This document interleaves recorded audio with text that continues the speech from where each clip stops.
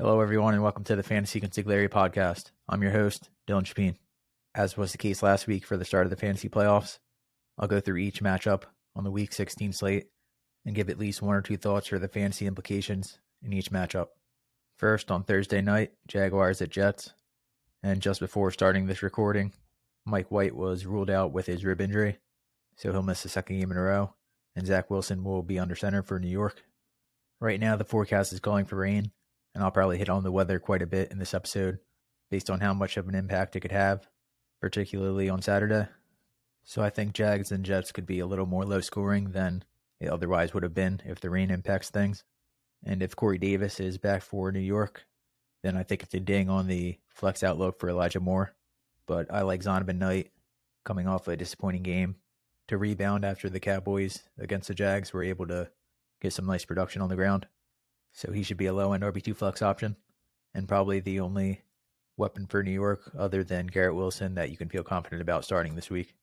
For Jacksonville, Lawrence remains a low-end QB1 based on how hot he's been in recent weeks, but there's definitely concern about the matchup on the road and the weather. So we have him as our overall QB12 right now, and there are a couple of guys probably in that same range that I'd rather play over him this week. Now jumping to Saturday, Christmas Eve, starting with Falcons at Ravens. Rookie Tyler Algier going off last week in a difficult matchup versus the Saints was a surprise, but I wouldn't expect a repeat performance against the Ravens. And in general, with Desmond Ridder at quarterback for the Falcons, there isn't a ton of confidence about any of their fantasy options. For the skill positions, we have Cordell Patterson as the RB36, Algier as the RB41, and Drake London as the wide receiver 32 that will hopefully not see shadow coverage from Marlon Humphrey. So I'd probably avoid the offense if possible this week. And for the Ravens offense, I'll just say that I play Mark Andrews despite the recent struggles. I saw someone say that they're going to bench him for Chigozie Okonkwo of the Titans this week, but we still have Andrews as the top two option. He'll get Lamar Jackson back, so I really wouldn't give any thought to not playing him. Next up, Lions, who started 1-6 and are now 7-7, versus the Panthers, who are still alive in the NFC South. The 27-degree temperatures in Carolina this weekend actually makes it one of the more pleasant games of the week, and the wind isn't too bad, so I wouldn't downgrade Jared Goff too much from the QB1 ranks. We still have him as a top 15 option that has a case to be in the top 12, and I'd consider him one of the top replacements if you're looking for someone to start in place of Jalen Hurts if he's out versus Dallas. So hopefully Detroit is able to keep the offense rolling after Goff had another solid day last week versus the Jets in a tough matchup. And the weapons are there for the Lions for Goff to have another nice game, throwing to Amon-Ra St. Brown, Jamison Williams, DJ Chark, and the running backs. For a game that does have poor weather conditions this week, no snow in the forecast, but Bills at Bears, where winds could hit up to 20 miles an hour and temperatures sit in the single digits. Obviously, you're not going to downgrade Josh Allen or the passing attack, so start all the Buffalo options as usual, except for maybe Tyler Bass getting a downgrade at kicker. And for the Bears, even if Chase Claypool is out again, Justin Fields is up to being the overall QB5 on the season. He had 23.58 fantasy points last week against the Eagles, and he's someone to definitely keep in lineups as a top 5 option, despite Buffalo being a tough opponent that could lower the floor some. But Fields is heavily reliant on the rushing, and I wouldn't have a ton of confidence in any of the pass catchers.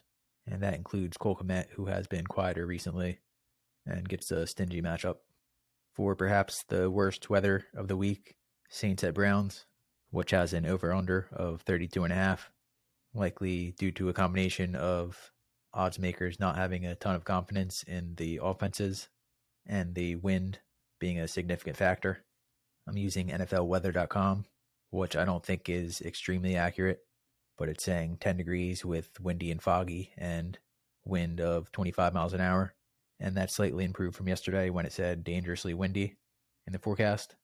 So I'd expect Cleveland, if they're smart, to feed Nick Chubb, who has been very quiet with Deshaun Watson at quarterback, but still handled 21 carries last week and should be fed on the ground, with Cleveland still having a potential path to the playoffs. So after Tyler Algier had his best game of the season against New Orleans, hopefully Chubb can break his touchdown drought and provide the high-end RB1 production that he had earlier this season. For the tight ends in this game, Taysom Hill is definitely a top 10 to 12 option with increased usage in recent weeks. He threw, I think, a 68-yard touchdown last week, and because of the aforementioned weather, I'm sure New Orleans will want to keep it on the ground, where Hill won't be fun to tackle in the frigid cold. And for David Njoku for Cleveland, the Saints are a difficult matchup for tight ends, but he's used enough with simple underneath routes, including out of the slot, to still have faith in as a tight end 1 option. And the Saints have been a little more forgiving to opposing tight ends in recent weeks, with at least 40 yards allowed in 4 of the past 6 games. Now for a game that I think might be high scoring, despite the colder weather, Seahawks at Chiefs. Seattle likely won't have Tyler Lockett this week, but I think the offense will be fine running through DK Metcalf, and it will be interesting to see if the Chiefs decide to use L'Jarius Sneed more on the outside to try to contain Metcalf. But I think DK has massive week winning upside by being matched up on unproven options behind Sneed. And like we've seen from Mike Williams in matchups against the Chiefs in the past, Metcalf will be very difficult to defend downfield if Kansas City's heavy man coverage doesn't provide consistent help to their cornerbacks over the top. And on the Kansas City offense, Jerick McKinnon has become close to a must start. He had a 30-point performance last week, and the Chiefs, having full trust in him in scoring territory, especially with Isaiah Pacheco having some fumbling issues, gives him major upside and an extremely high floor because of his role in the passing game. So McKinnon should be viewed as a high-end RB2, and Seattle has typically struggled to contain opposing running backs through the air. So starting him this week, I don't think would be a case of missing out on lost points from previous games if you didn't play McKinnon. And I also like Kadarius Toney as a decent flex option and cheap DFS play, with the hopes that he'll see more than, I think he had 5 snaps last week in his return. It sounds like Mecole Hardman should be back, but similar to a couple of weeks ago when I mentioned Laviska Shenault Jr. against Seattle, I think the way they play coverage should bode well for Toney getting design touches underneath, including on some shallow crossers to get the ball in his hands. And Shenault didn't have a big game when I mentioned him for week 14, but he did have 4 receptions, and it makes sense for the Chiefs to get Toney more involved before the playoffs. For Giants at Vikings, 2 teams coming off a big win for different reasons last week. It's pretty self-explanatory. Saquon Barkley should be fed to keep New York on the winning track and get into the postseason. And Daniel Jones is a borderline QB1 versus a Minnesota defense that continues to struggle. And for the Vikings, obviously play the studs in Justin Jefferson and Dalvin Cook. And it will be interesting to see if the Giants decide to play Jefferson similar to how they did Terry McLaurin last week, when he saw quite a bit of shaded coverage, especially late in the game. So Adam Thielen and KJ Osborne are both solid flex options against a defense that should give them plenty of one-on-one opportunities. For a huge game in the AFC, Bengals at Patriots, with Cincinnati hoping to push towards an AFC North crown, and the Patriots trying to get back into one of the wildcard spots in the AFC. New England has had some heartbreaking losses this season, but they definitely haven't been themselves, though I wouldn't be surprised if, and I'm assuming the Bengals will win this matchup, but it wouldn't be shocking if Bill Belichick came out with a game plan that's able to slow down Joe Burrow and the passing attack. So with New England playing at home, this should be a great matchup, but it will be up to Mac Jones and the offense for them to pull off the upset. If Devontae Parker is able to clear the concussion protocol to return this week, I would like him, similar to the reasons I liked Mike Evans last week, who unfortunately didn't find the end zone, but was able to clear 80 yards for the first time since the end of October. Basically, I like Parker's size versus Cincinnati's cornerbacks, and if Lou Anarumo's defense is selling out to stop Ramondre Stevenson, then Parker and the other wideouts should see quite a bit of single coverage that they can take advantage of, especially with Mac Jones throwing the ball downfield a little bit more in recent games. So I like Parker as an undervalued flex option. For the final 1 p.m. game, Texans at Titans, where Houston has definitely put up a fight in recent weeks with near upset wins over the Cowboys and Chiefs, but Tennessee has lost 4 in a row since starting 7-3, and this is a spot where they should dominate with Derrick Henry on the ground, considering his history versus the Texans. And we have Mike Vrabel's defense as the top fantasy unit of Week 16 after they played very well versus the Chargers, So hopefully they won't have too much trouble with the quarterback rotation of Davis Mills and Jeff Driscoll for Houston. And that is notably another game where temperatures are extremely cold in the mid-teens. Now for the late afternoon games where there's only two matchups, first is Commanders at 49ers, and San Francisco is battling for the number 2 seed, but I wouldn't be surprised if we saw Jordan Mason get a bit more action over the final 2 or 3 games to keep Christian McCaffrey fresh for the postseason. But McCaffrey is still a top 2 option at running back, and this could be a spot where Brandon Ayuk, after a quiet game last Thursday night, is able to take advantage of one-on-one coverage and find holes in the defense similar to how the Giants were able to on Sunday night. And for Washington, it was awesome to see Jahan Dotson get a chance to showcase his talent in front of a national audience, but the matchup probably makes him someone you could avoid and maybe reconsider again for the Fantasy Championship versus the Browns on New Year's Day.